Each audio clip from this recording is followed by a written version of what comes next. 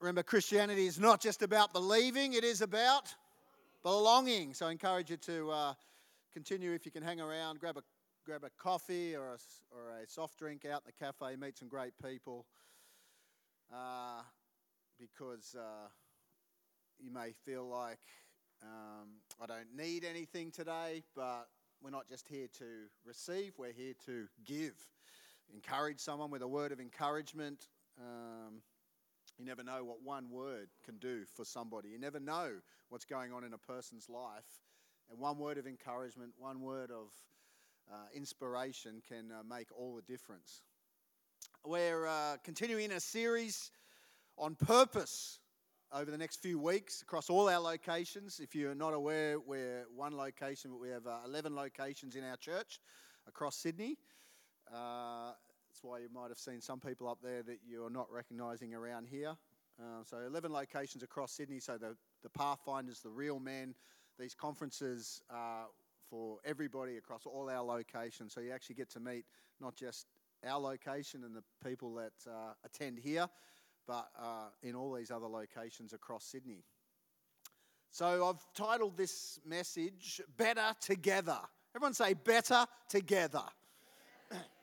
Now, it's important to remember that if you're looking at the Bible, if you're reading the Bible, the Bible's not a textbook. The Bible is actually an autobiography.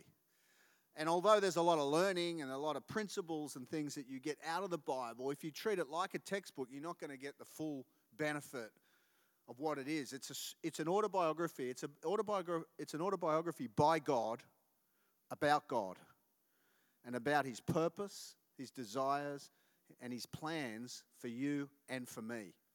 That's what the Bible is. And throughout it reveals a series of divine acts of love and sacrifice, culminating in the appearance, the death, the resurrection of God's own Son, Jesus Christ, His sole purpose in coming was really to bring our redemption, to bring our healing, to bring freedom to our lives because of decisions that were made way, way back in the early days, if you know the story of Adam and Eve, that brought a change to the way God had designed the world. It's not a perfect world. You may have experienced or realized that this world is not perfect. People are not perfect. It's not the original design, but it is the way it is. And yet Jesus came to bring life back to the way God originally intended it. So it's really a story of recovery, our recovery back to God, back to His way, back to His plan, back to His purpose, and understanding what that is in relationship with Him and how to live our lives to the best for not just us, but for others and for God. So some people know they're in recovery. We have a number of people in our congregation who are in what you'd call official recovery for different reasons. But you know, the truth is that every one of us is in recovery. Every one of us is in recovery. It's just more obvious for some. What the Bible says is we are all on a recovery back to God's original design, purpose, plan, and destiny for our lives. Discovering that through His Word, through relationship with Him, is what life is all about. So next time someone says to you, what do? You say, I'm in recovery. I say, what are you in recovery from? Life. So I want to look at three principles here from the Word of God, or three lessons that we learn that the Lord reveals to us through the Scriptures in regards to recovery. Number one, recovery from individualism. An important part of God's recovery plan for us is the connection and the commitment to the community of God, the church. Over 50 times in the New Testament alone, the Bible uses these words, one another or each other. Over 50 times. A couple of examples you can see up on the screen. Mark 9:50 says this, be at peace with one another. Romans 12:10, be devoted to one another in brotherly love. Romans 14:13, stop passing judgment on one another. Romans 15:7, accept one another. Over and over and over again throughout the Scriptures, there is this terminology of one another, which gives the the understanding that life was meant to be lived in conjunction with other people. And these scriptures are all talking about the community of God, the church, getting on with people. Over and over, the scriptures, and I won't go through them all, but we're commanded to love each other, pray for one another, encourage one another, admonish one another, greet one another, serve one another, teach one another, accept one another, honor one another, bear one another's burdens, forgive one another, submit to one another, devote yourself to one another. Over and over and over again. That is exciting. And so we get this impression as you read through the scriptures, as you look at them as a whole, that part of God's recovery is that we realize we're not just here for ourselves. We're not just here to get what we want, but to actually live our lives out to help other people get what they want, to build up others, to serve others, to love others. And in that relationship, we actually find the desires and the needs that we have fulfilled. That's the paradox in God's way, in God's scriptures. He says to gain your life, you've actually got to lose your life. While we're spending all our time trying to get everything we want, we're actually losing what we truly want. But the Lord says through the scripture, He says, if you actually let go of what you want and live your life to help others get what they want, guess what? In the process, God will make sure you get what you want. So everyone's a winner. Everyone's a winner. But it's not easy to do it God's way. That's why it is it's a life of recovery, of learning what God's way is and asking Him to empower us to live it His way, a recovery from individualism. You know, Jesus is saying when He's talking about loving one another, encouraging one another, build one another, all these things, He's saying, these are the distinctives of my community. These are the distinctives of my family. Now, every family has its own distinctives, don't they? And, as parents, whether intentionally or by default, you're setting a culture within your family by certain behaviours that you allow, certain behaviours that you don't allow. When I was growing up, one of the distinctives of our family around the dinner table was my father would throw bread rolls at everybody. You'd ask for a piece of bread and you'd get a bread roll in the head. Well, it's a little bit of an exaggeration, but he's sitting over there and I just wanted to give him a hard time. But certain behaviours, certain distinctives within your family, certain things that you allow, certain bodily functions that you might allow or not allow at the dinner table. Some that are appropriate, some that are inappropriate. But as parents, you set a culture, you set a distinctive for that particular family. God is saying when it comes to the church, when it comes to the community of God, there's certain distinctives, certain behaviors, certain ways of doing life that are appropriate for living your best life and pleasing the Lord in the process. And it's outlined in these scriptures, and I'm just focusing on this here today. But one of them is that we let go of our individualism and our desires just to get what we want and expand our paradigm and our perspective to go, hey, I'm going to include other people in my world and I'm going to spend my time and devote myself not just to getting what I want, but to help other people get what they want. And as we do that, guess what? We find that we are better together than we are on our own. Every family has its own way of doing things. And the scriptures tell us that we're not just individuals in a relationship with God, but it says in Romans 12, verses 4 to 6, in the Message translation of the Bible, it says this, and you can read it up on the screen. In this way, we are like the various parts of a human body. Each part gets its meaning from the body as a whole.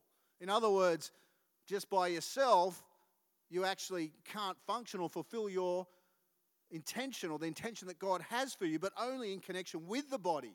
The body we're talking about is Christ's body, the chosen people or the church. Each of us finds our meaning and function as part of his body.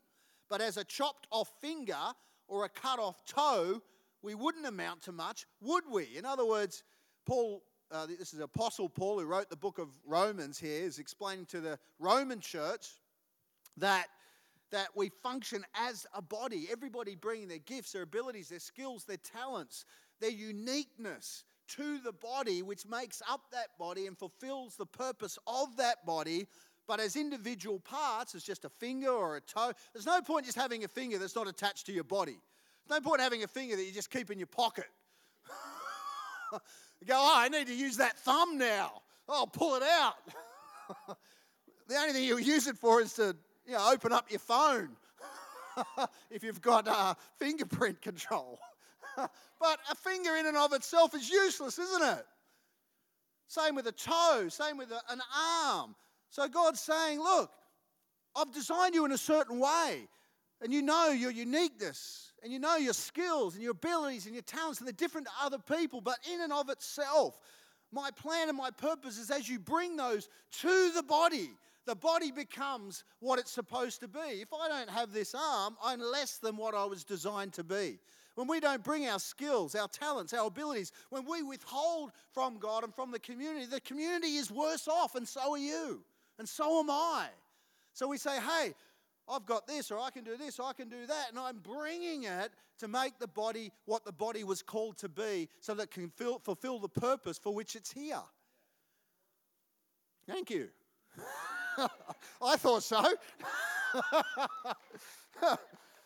So whether you're reading the Old Testament or the New Testament, one sees a constant reminder or a clear message that we're not saved as individuals simply to live as an individual. Now, yes, we do all stand before God as individuals. You will stand before God and give a report, if you like, of the life that you lived. And you can't blame your parents and say, I did what I did because it's my parents' fault or it's my kids' fault. Every one of us will stand before God and give an account of the life that we lived as an individual. But God is saying your salvation is as an individual, but the life that you're to live is to be lived in conjunction and in interdependence within the community that I've established in the earth. And that's how you'll be fulfilled. That's how you'll find value. That's how you'll find significance. That's how you'll find purpose in your life in the context of my calling upon your life. That's the way it works. Yet so often because of the culture of the world, which is this individualism, which is me, myself, and I, then we withhold or we withdraw, or we're always looking to get our own advantage. And it doesn't work out for us. So number one, you're in recovery. I'm in recovery. Every one of us are in recovery. As far as God is concerned, He has sent Jesus Christ to die on the cross and rise from the dead so that we don't need to live as an individual, but part of the body. Did you get that? Yes. Number two, recovery, not just recovery from individualism, but recovery from self-sufficiency. The original sin, if you read back in the Bibles, if you have, or maybe you haven't, but in Genesis it talks about the original fall. You may have heard of it. The original sin, you may have heard about the apple or whatever it is. And the reality is it's not about the apple. What the story in the Bible there in Genesis with Adam and Eve is that they knew what God had asked them to do, which was don't eat of that fruit. Don't eat it. I've given you everything else. It all belongs to you. You can have anything you want. But this one thing here, that belongs to me. I don't want you to touch it.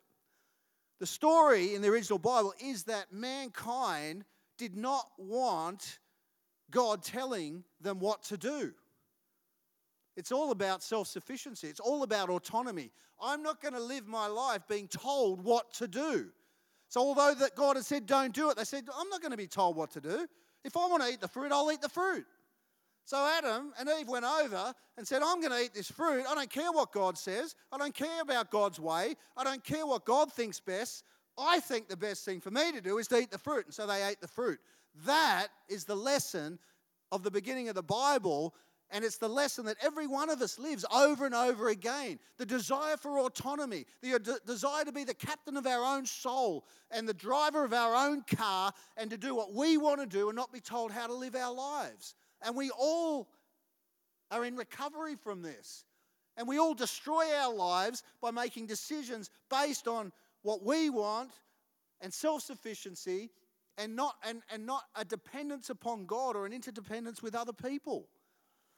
And so God is saying that we are in recovery from this self-sufficiency, from a desire to be independent of everyone and independent of God. We hate the thought that we will give an account to somebody, that we've got to give an account of the life that we live and the decisions that we make and what we do.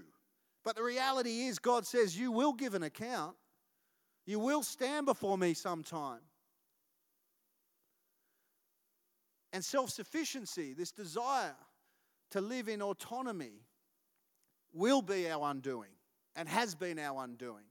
But God says to come back and begin to trust in God, to rely upon Him and upon His Word and upon His way of doing things. I don't know if anybody of you have seen that Netflix series, House of Cards, although I don't think it's so popular anymore. But if you know the story, the guys were pretty much living their whole life to get their own advantage and do whatever they thought they needed to do, taking advantage of people or whatever. And the main character was a ruthless, calculated politician. But if you know the whole story, pretty much the underlying message of that series was that it never works out for you to live that kind of life, that things always come back to haunt you. In that story, the most important person in the world was them, and they didn't want to be controlled by anybody else. But it never works. We do it because we want to protect ourselves. We do it because we think that somehow we'll be better off by being self-sufficient and not being reliant upon God or upon anybody else. But it's a false way of living because it doesn't work out. And anybody that's tried it has discovered it. Doesn't matter how much money you got. Doesn't matter how many assets you have. Doesn't matter if you're living that kind of life in isolation, then you will not be happy. George Bernard Shaw, who was a famous writer, he said, independence is the blasphemy of the middle class. Independence is the blasphemy of the middle class. I think I can live my life independent of everybody else. Most poor people, most poor countries, they don't even think about that because they need community to survive. They need community to do what they need to do. It's just something that we think is, well, without going into it, anyway, I won't go into it. It comes through Western Enlightenment thinking, but the Bible presents an alternative worldview. The Bible presents an alternative worldview.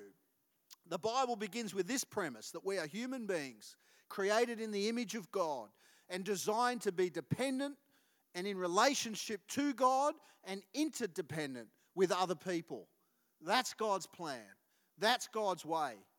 And that we find true value, significance, and purpose when we actually live that kind of life.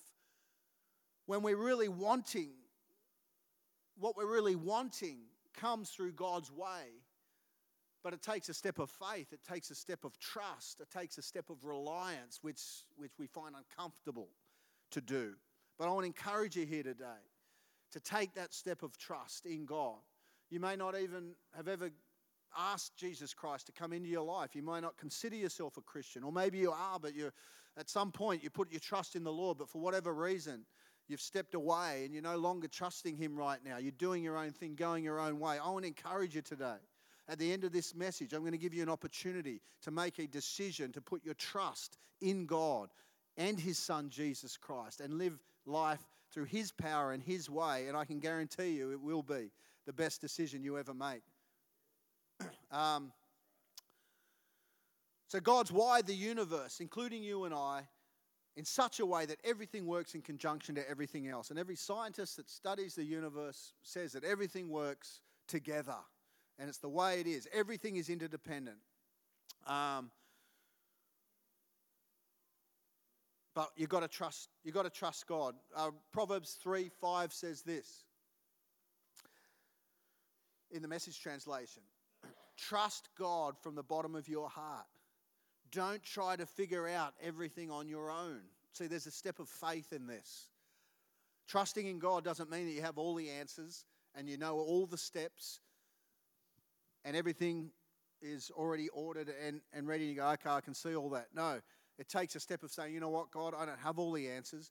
I don't know how this is going to work out, but I'm putting my trust in you.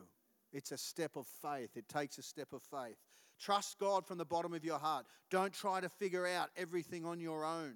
Listen for God's voice in everything you do. Everywhere you go, He's the one who will keep you on track.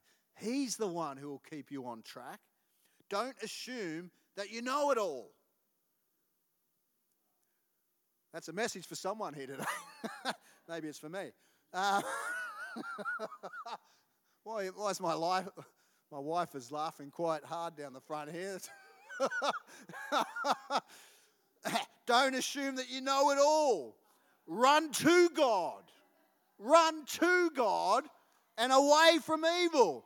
Oftentimes we're running to evil and away from God. We wonder why things don't work out. Your body will glow with health. Your very bones will vibrate with life. Honor God with everything you own. Give Him the first and the best. Your barns will burst. Your wine vats will brim over. See, it's counterintuitive. God's way, His kingdom. It's an upside down reflection of the way the world presents success and how to get ahead and how it is to work. But God says, this is the way.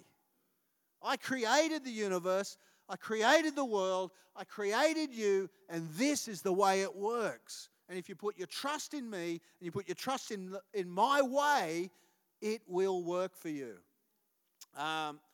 So number one, recovery from individualism. Number two, recovery from self-sufficiency. And the last one, recovery from self-promotion.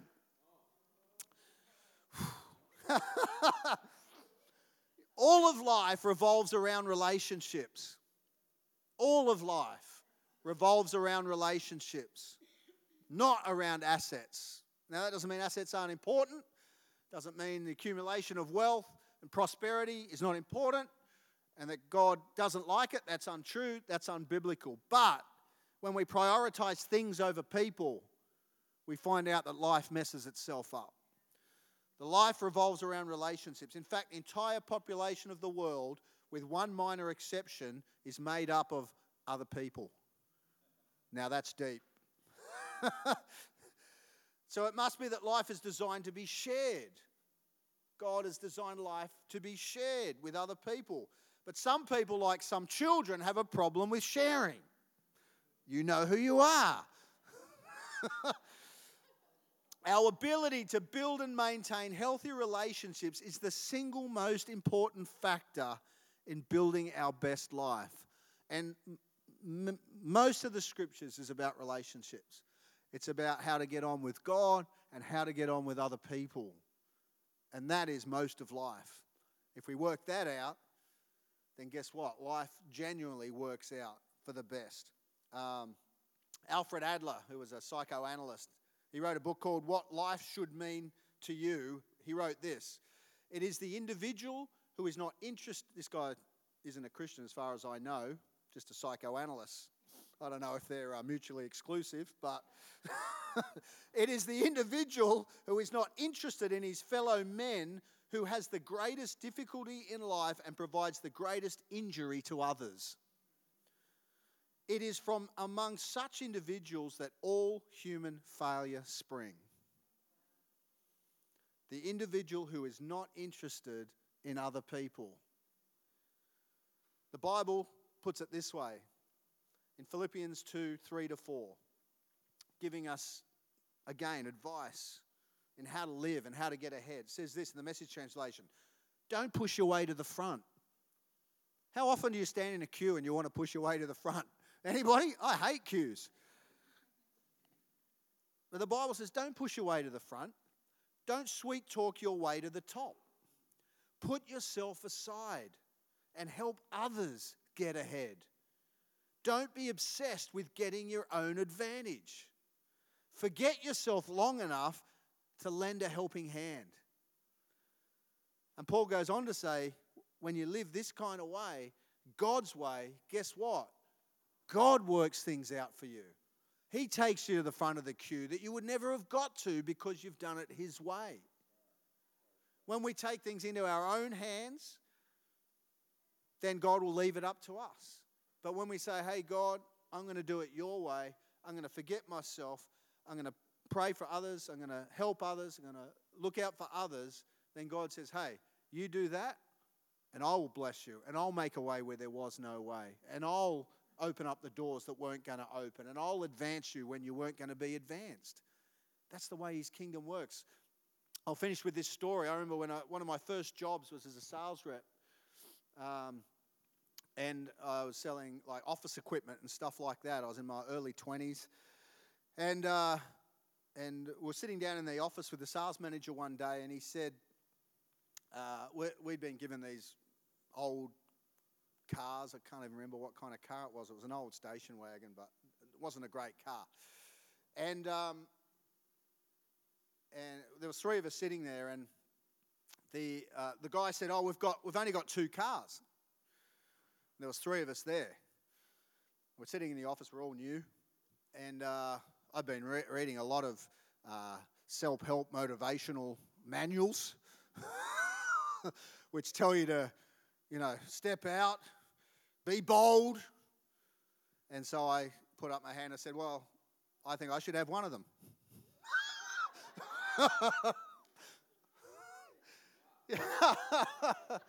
Hey, Tony Robbins has been telling me. Good old Tony. Anyway, I thought, be bold, step up, step forward. Take a hold of your life, take a hold of your future. Don't leave it in the hands of others. So I thought, I'll have one of those. He goes, okay, you can have one. Who wants the other one? Another guy goes, okay, I'll have one. And all the time I'm thinking, I'm just hearing God's voice saying, what are you doing? Why are you doing this? Why are you doing this? This is counter to the way I want you to live. So I'm going,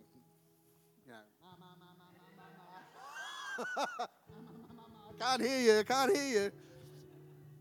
Anyway, then the guy goes, okay, you guys can have the car. He goes, since we've only got 2 cars, and they're old bomby cars, he goes, well, this guy here, you don't have a car, so we're going to hire you a brand new car. I'm like, are you serious?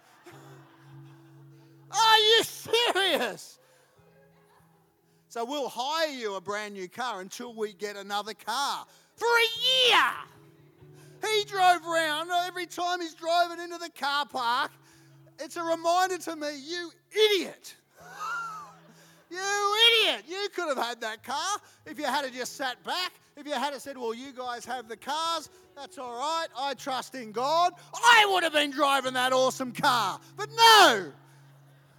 Good old Ward says, I'll have one of those cars. I'll put myself before everybody else.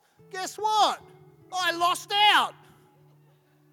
And I've never forgotten that lesson, and the Lord has always reminded me. And over again, it's not the last time I've made a silly mistake like that, but I learned a lesson then. And God was revealing to me, look, it may not always look like you're getting ahead. It may not always look like I'm looking after you, but I tell you this, when you put your trust in me and you put others forward, I will look after you. I will bless you. I will move you, and I will promote you, and I will lift you up. And so I want to encourage you here today as we finish up. No matter where you're at, what you've got, and what your standing is, you're in recovery. Every one of us. And when we ask Jesus Christ into our life as our Lord and Savior, and we begin to read the Bible seriously and ask Him to show us His way of living and succeeding in life,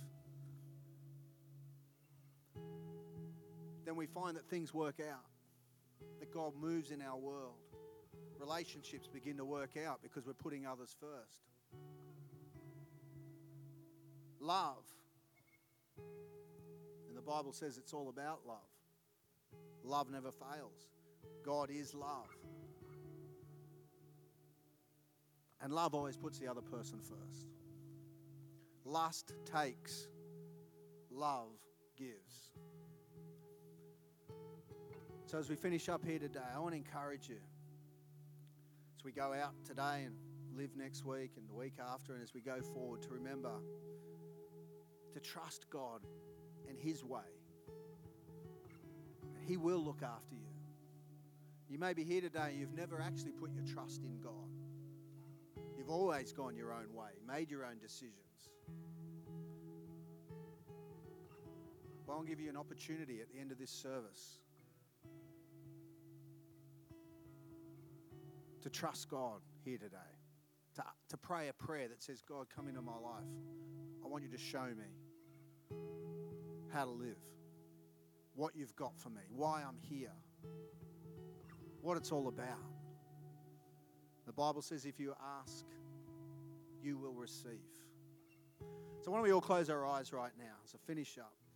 If you're here today, you've never asked Jesus Christ to be your Lord, and so maybe it's the first time you've been in a church or a church like this and heard a message like this. I was 17 years of age when I heard a message like this and decided to make Jesus Christ my Lord and Savior and live my life for Him and His purpose as opposed to me and my purpose. And I've never regretted it, not one day of my life. That's the decision.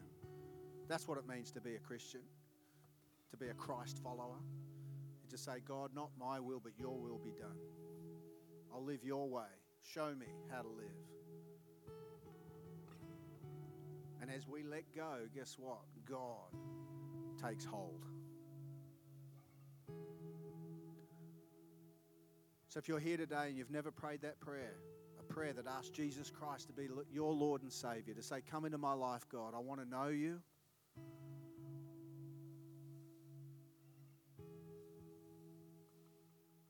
I just want you to lift up your hand right now so that I can see it. Well, every head's bowed and every eye's closed. At the end of this service, we're going to pray a prayer, but you've got to take a step. The Bible says you take the first step and God will be there to meet you. So just put up your hand so I can see it if that's you. You've never asked Jesus Christ. You've never prayed a prayer that said, God, come into my life. I want to know you. I want to follow you. Just put it up high so I can see it. I'm going to pray with you at the end of this service. Just put it up high. We're going to pray. This is your decision. This is your response to God. Maybe you've never, or you have at some point asked Jesus Christ into your life. You've prayed a prayer at some point, maybe in a church, maybe in a park, at a beach, where you made a commitment to God. But right now you know you're not fulfilling that commitment. You're not close to God. You're not allowing God to make the decisions in your life. You've walked away or you've drifted away. And the reason doesn't matter, but right here, right now, you're saying to God, God, I want to come back. I want to get my life right with you again. I want to be close to you again. If that's you here today, I want you to put up your hand. I'm going to pray with you at the end of this service. Just put it up high and say, God, that's me. I'm here today. I'm drawing close to you again. Just put it up high and we're going to pray. Why don't we all stand here today?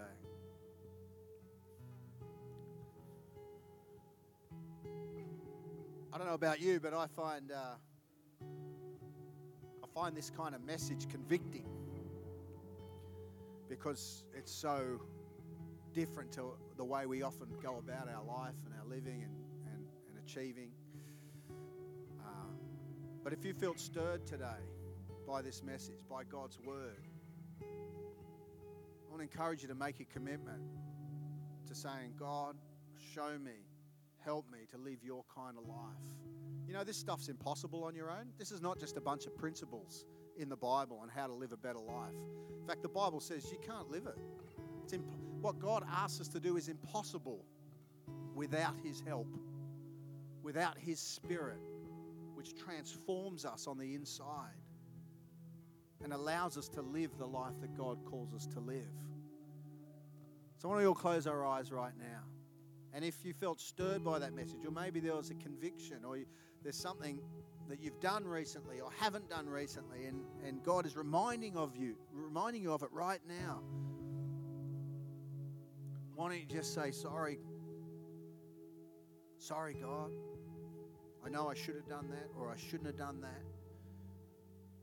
Forgive me here today. Guess what? He will forgive you. And help me. Fill me with your Spirit. Help me to live the life you've called me to live. Jesus, we thank you for your presence right now. touch us, fill us, encourage us. Let your word live within us. Help us to live not just for ourselves, Lord, not just as an individual, not self-sufficient, not self-promoting, but putting ourselves aside, lifting others up, lifting you up. And I thank you, God, that your word says that you'll meet all our needs according to your riches in Christ Jesus. And everybody said, amen. Let's give the Lord a hand this morning. Let's thank Pastor Ward for that awesome message one more time. So good. Awesome. Hey, church, have an amazing week. Great to see you. Just like Pastor Ward was saying, hope you can stick around